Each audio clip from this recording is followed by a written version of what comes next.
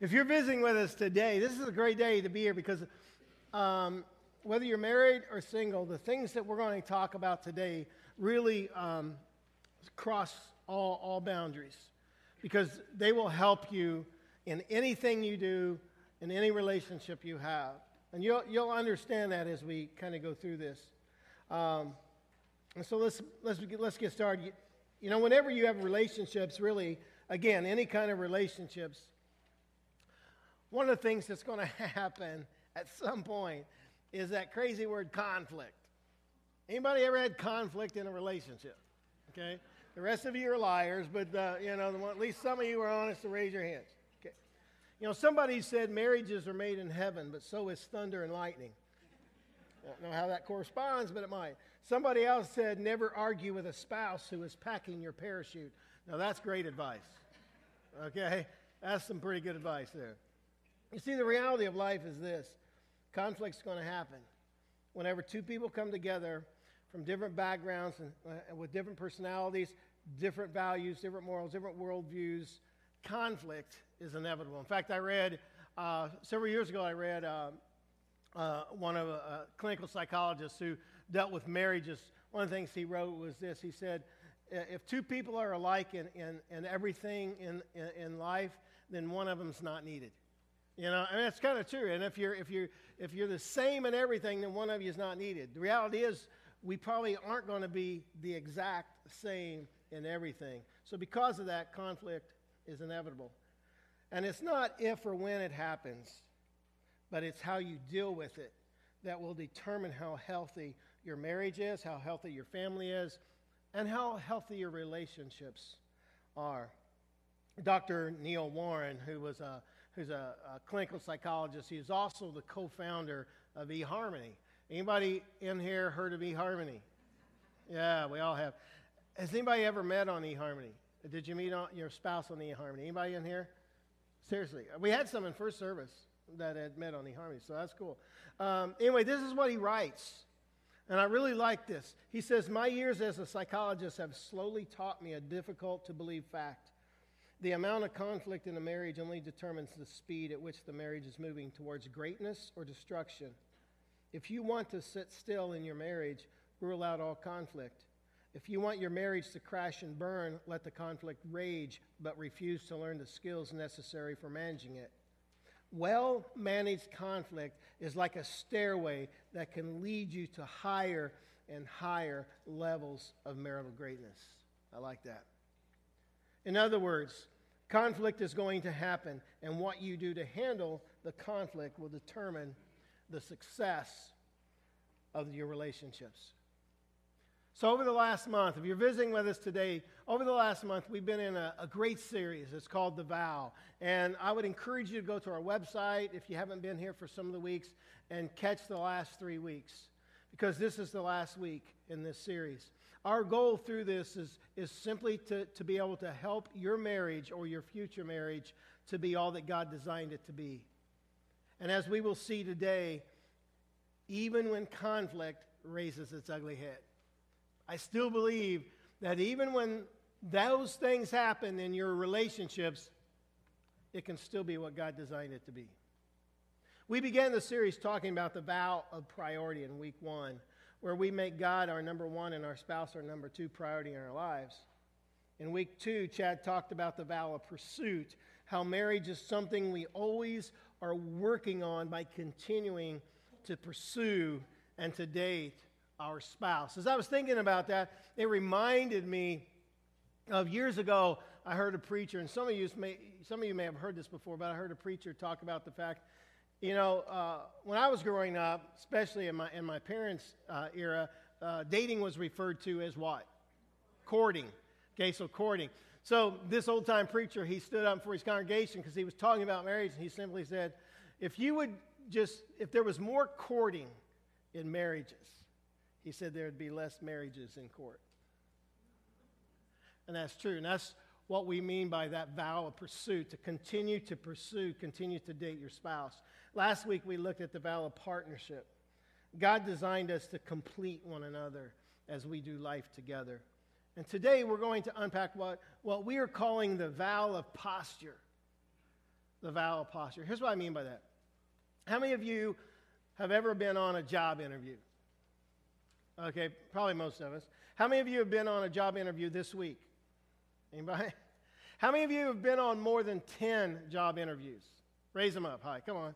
How many of you have been on more than 15 job interviews, 20 job interviews?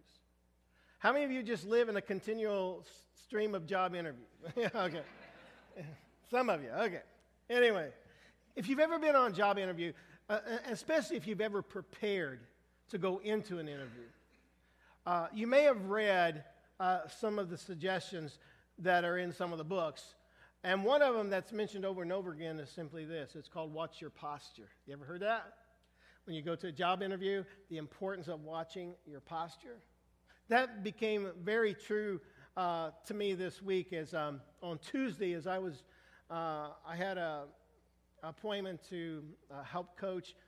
Been coaching a pastor down in the Charlottesville area, and so him and I were getting together on Tuesday, and I spent the afternoon with him, and then I was driving down to Williamsburg for my study break, and on my way I called another young pastor. He's a youth pastor, and he happens to be my nephew, but I called him because he was going through a tough time. He had just went through the week and a half before a job interview at a church, and he thought everything was great. He thought it went good, and then all of a sudden he finds out that one elder kept him from getting the job. And he didn't understand until they told him. And it just so happened this elder was a CEO of a company. And he approached the interview as he would a business interview. And so he was concerned, and some of the things he talked about was Andrew's posture, how he sat, how he made eye contact, and he just went down through the list. Whether right or wrong, it's not the issue. The issue is that's his expectations. And so what we forget about sometimes is just how important posture is. It's a visual image of how we feel and who we are. Our posture can express when we are lying and when we're sad, confident, and when we're scared. It gives insight into what's going on inside of us. And as in life, our posture is also extremely important in marriage. It can be an indicator of where we are within our marriage, especially in times of conflict.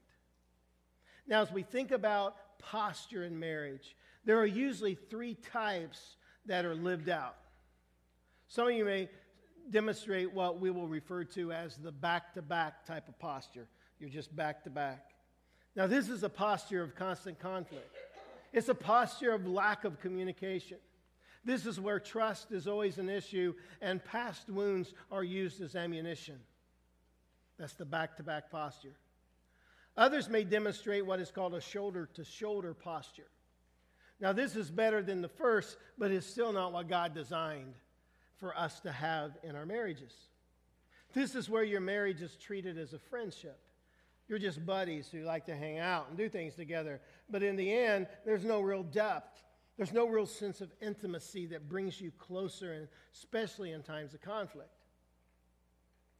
But for marriage to be what it was intended to be, this is what I believe. I believe you need to demonstrate what is referred to as a posture that's face-to-face.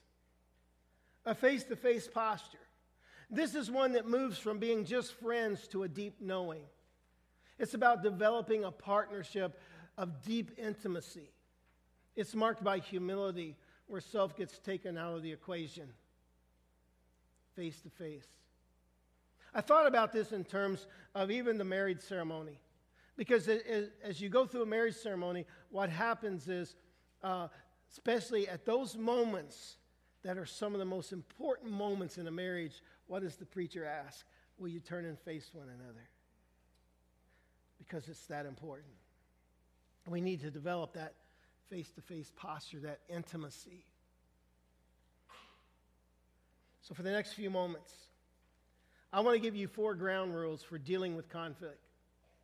4 ground rules that aren't going to be accomplished with a back-to-back posture. 4 ground rules that's not going to be accomplished just because you're shoulder to shoulder and you're friends. They're only going to be accomplished by having a face-to-face posture. If you got your Bibles, turn with me to in the New Testament to the book of Ephesians in chapter 4. Book of Ephesians, chapter 4. We're going to begin with verse 25. We're going to go through verse 32. Now, this passage normally refers to those relationships within the body, within the church. But it also has great application to the relationships that we have in the home, especially our marriages. So let's get started. Let's just jump right in. The first ground rule is this: be honest and truthful in what you say. Be honest and truthful in what you say. Look at verse 25. Paul writes, "So, stop telling lies. Let us tell our neighbors the truth, for we are all parts of the same body." I read this disturbing stat this week, and it's simply this. It says that 70%, get this, 70% of married people lie to their spouses. In a survey that was taken, it showed that 70% of married people lie to one another. Now, I'm realistic enough to know that there are times when it's tough to be honest and truthful, especially when we think that we might hurt the one we love. Guys, I know it's tough when she comes in and she says, "Does this dress make me look fat?" And you're not sure what you're going to say. I mean, there are times when it's tough to be honest. But here's the thing. And this is what is so important to understand. If we value good relationships and we take seriously what God's word says, then honesty done in love must be something we value. Let's go back to verse 15 for a moment, because look what Paul writes in verse 15 of this same chapter. He writes, "God wants us to grow up, to know the whole truth, and to tell it in love, like Christ in everything." We take our lead from Christ, who is the source of everything we do. And what this means is this: instead of doing what's easy, you've got to do what's right. You must be honest, and you must speak the truth in love. And here's the reason why. Because when you submerge your true feelings in order to avoid conflict, you will undermine the integrity of your relationships.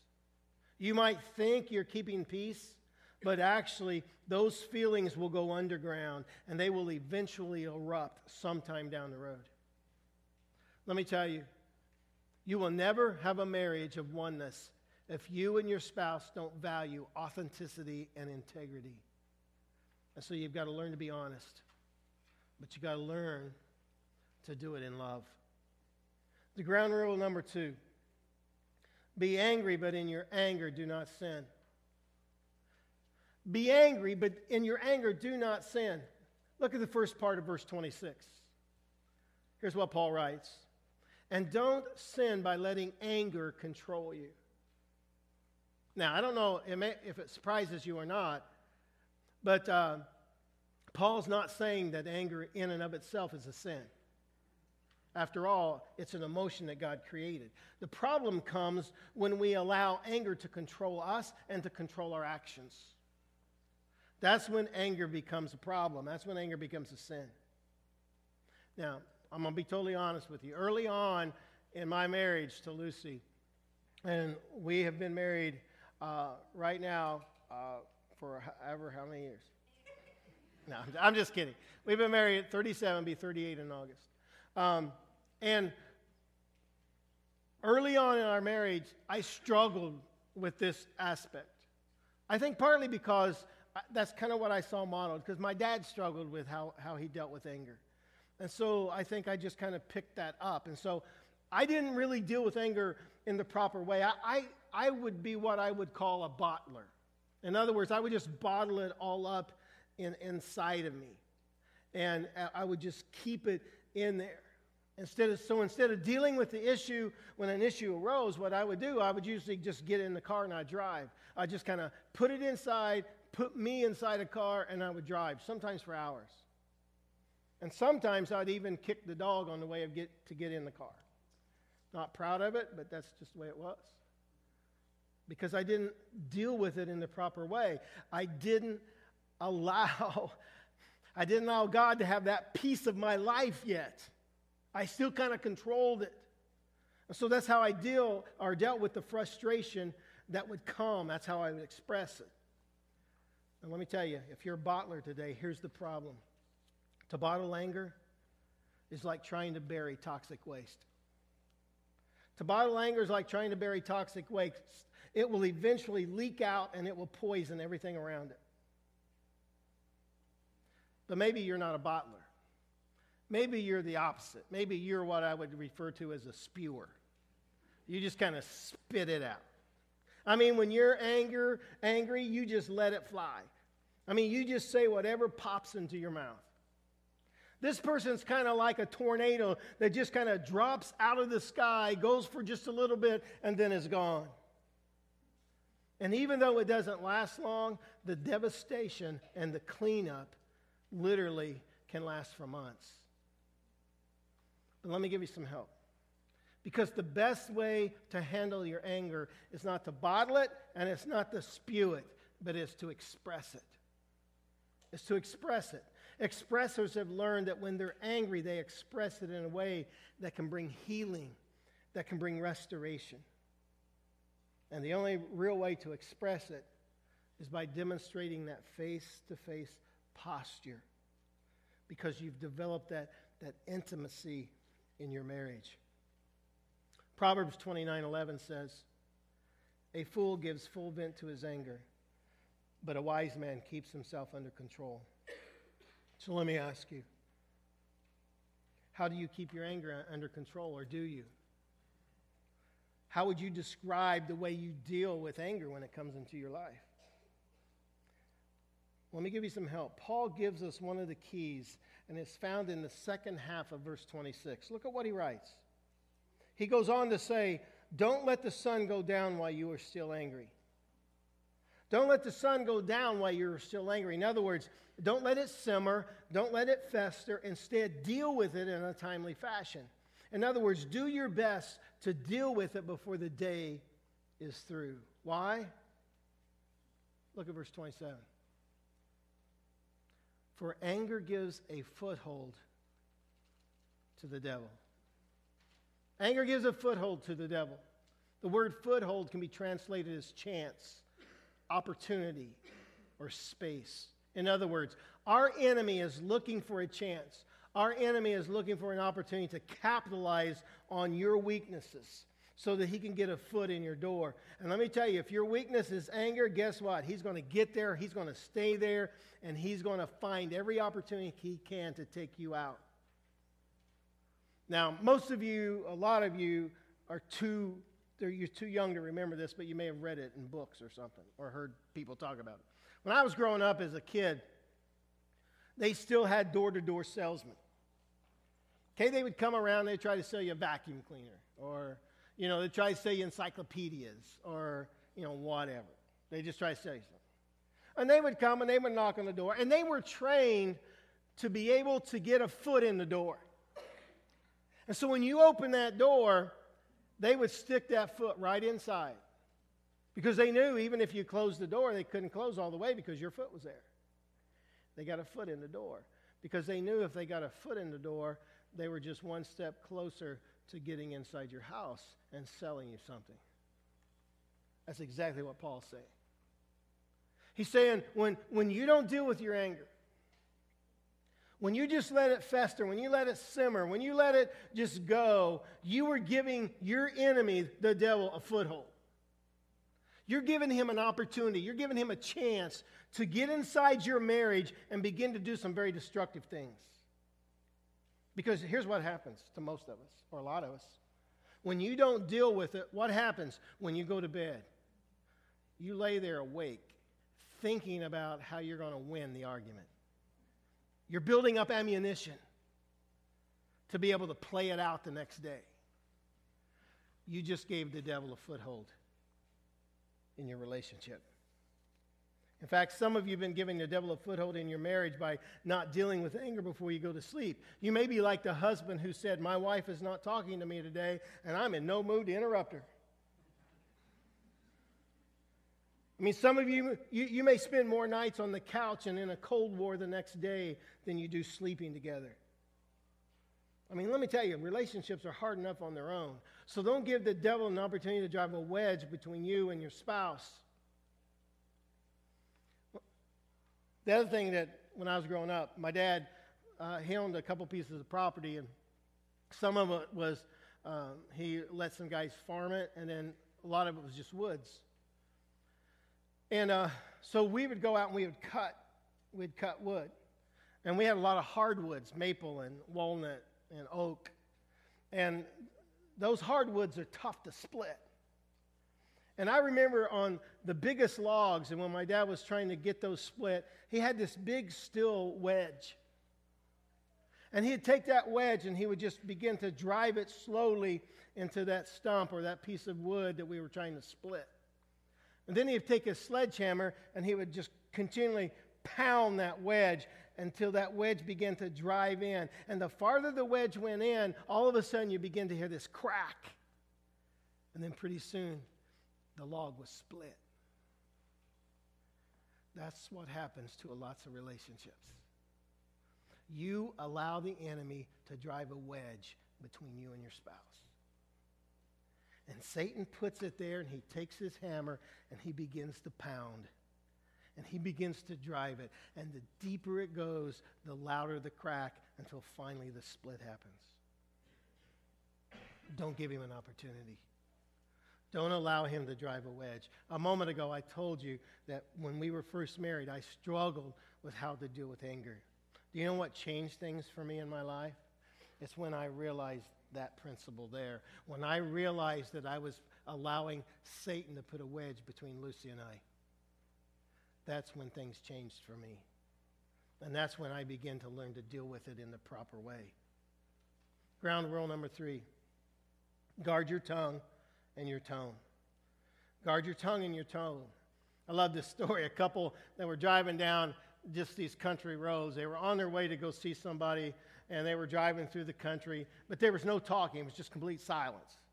You see, they had had an argument before they left the house, and neither one was going to surrender their position. So they just sat there in silence.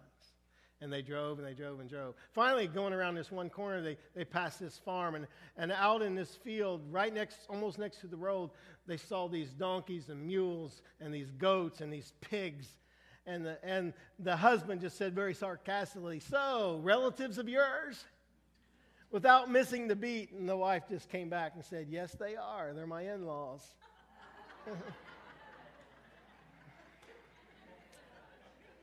Paul goes on to say this in verse 29. Don't use foul or abusive language. Let everything you say be good and helpful, so that your words will be an encouragement to those who hear them. Did you get that? Don't use foul or abusive language. Let everything you say be good and helpful, so that your words will be what? An encouragement to those who hear them. Then in verse 31, get rid of all bitterness and rage and anger and harsh words and slander, as well as all types of evil behavior. Here's the problem. The problem is this. There's a real temptation to wound our mates with our words when we feel we've been wounded. And our competitive spirit begins to raise its ugly head. And we begin to think, what can I do to win this argument? I mean, what can I do to win? That's why you stay up all night laying there building up ammunition, because you're trying to find a way to win the argument. And here's what you forget. You forget that the goal is not to win the argument. The goal is to restore the relationship. The goal is to reconcile to one another. That's the goal. The Bible says this in Proverbs 12:18. Reckless words pierce like a sword, but the tongue of the wise brings healing. In Proverbs 15:1, a gentle answer turns away wrath, but a harsh word stirs up anger. In 15:28 of Proverbs, it says, the heart of the righteous weighs its answers, but the mouth of the wicked gushes evil. Let me ask you, what kind of talk comes out of your mouth? What kind of talk comes out of your mouth? Are you building others up by the things that you say, or are you tearing them apart, one word at a time? So how can we make sure that we aren't hurting our spouses with our words, that we're not hurting others with our words. Well, look at verse 32, because it's one of the keys. He writes this: instead, be kind to each other, tender-hearted. You know, somebody once said, I'm careful of the words I say, so I keep them kind and sweet, because I never know from day to day which ones I'll have to eat. Like we've said before, never miss an opportunity to encourage those around you, especially the ones you love. Proverbs 16:24 says, pleasant words are a honeycomb, sweet to the soul and healing to the bones. Paul put it this way in Colossians 3:12, therefore, as God's chosen people, holy and dearly loved, clothe yourselves, or put these things on, he's saying, with compassion and kindness and humility and gentleness and patience. And so guard your tongue, so that the words you say will be words of kindness and compassion. So that the words you say will be words that bring healing to open and hurting wounds. That's our goal. Ground rule number 4.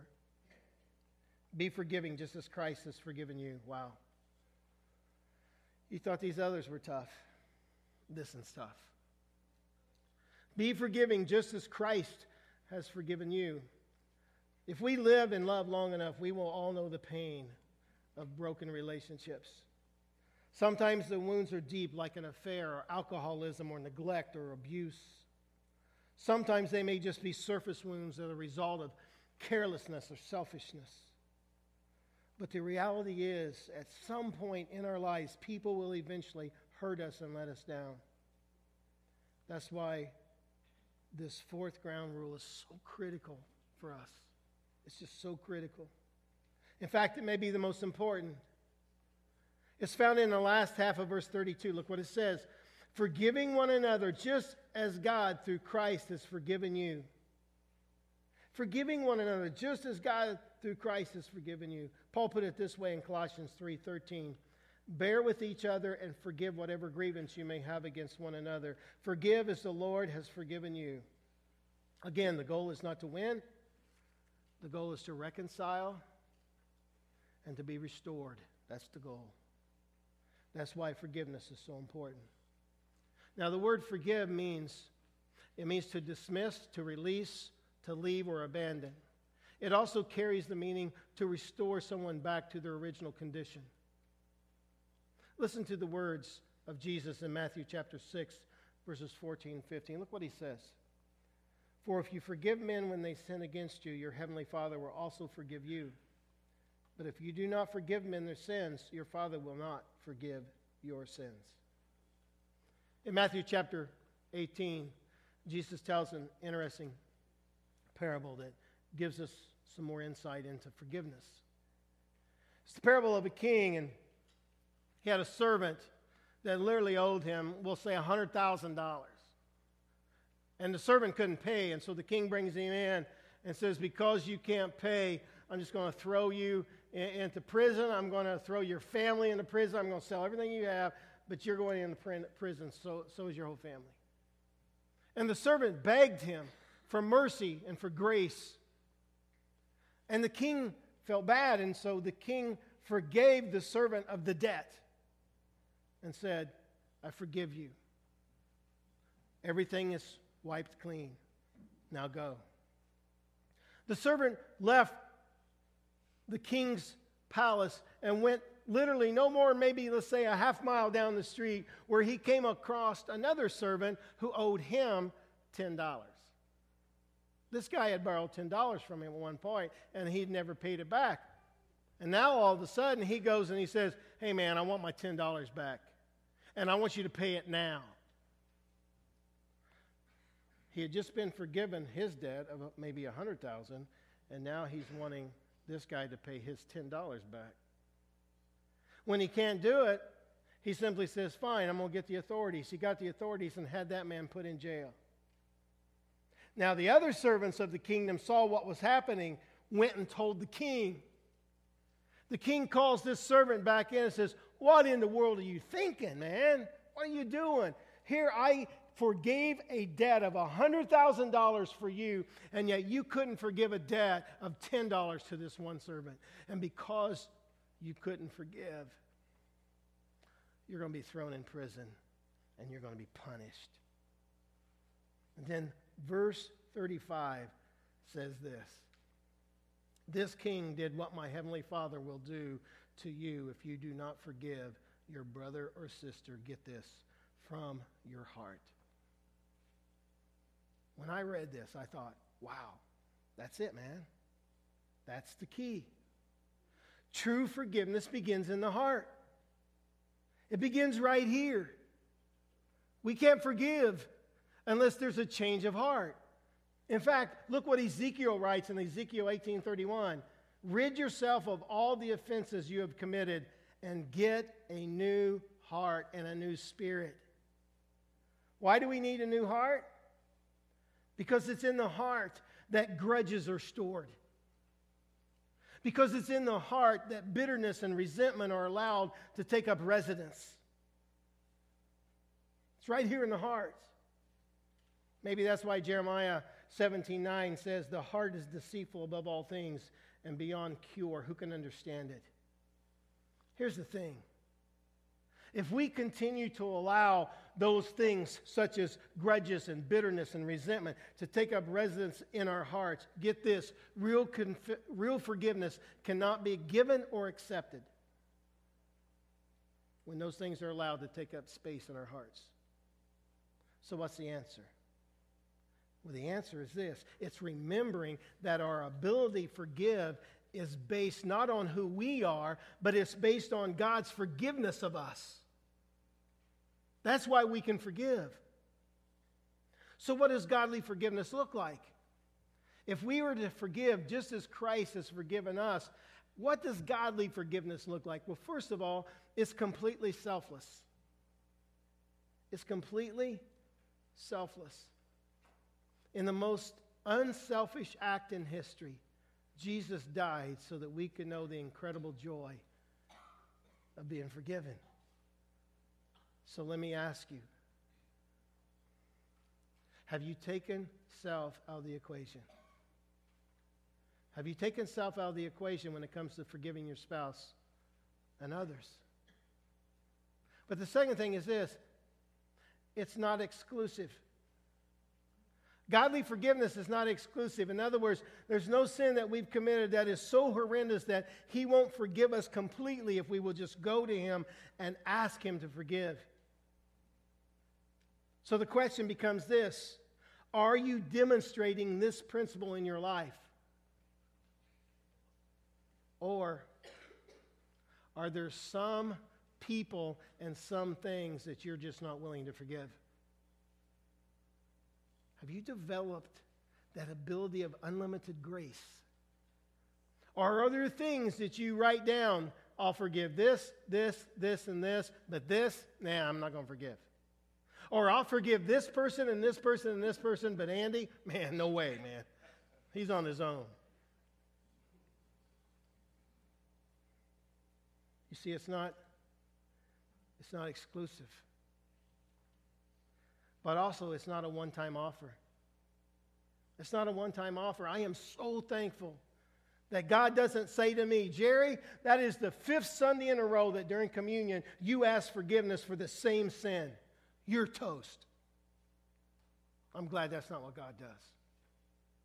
I'm glad that when I go to Him to ask for forgiveness, He forgives. And guess what? He's called us and commanded us to do the same. It's not a one-time offer. And lastly, and maybe sometimes the most difficult, at times it seems unfair. At times forgiveness seems unfair. I mean, I can think back, especially in ministry. Not as much, I don't think there's really been that with Lucy and I in our marriage, but especially in ministry. There have been times when I've had to go to people that I didn't do one thing against, but I had to go and ask for forgiveness because it saved a relationship. Now, was that fair? Not necessarily, but it's what was needed for the relationship to be healed. So let me ask you,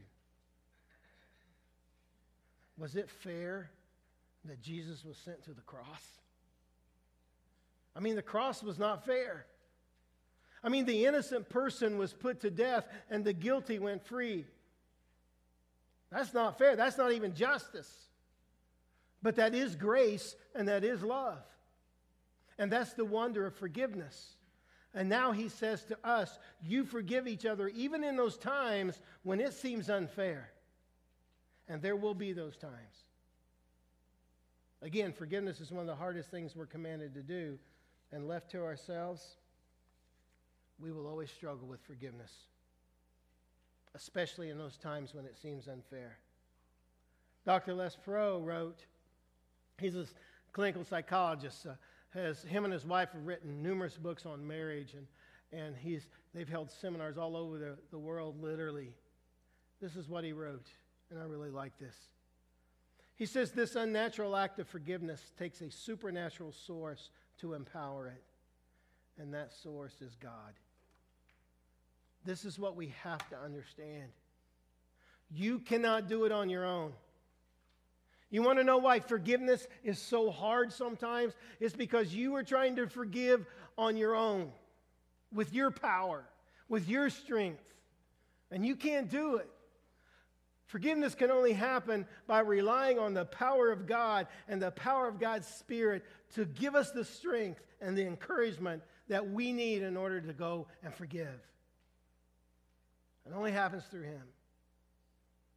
That's why we are to forgive just as Christ has forgiven us. Now, as we close this series, let me give you just a few action steps because I know we're running a little late.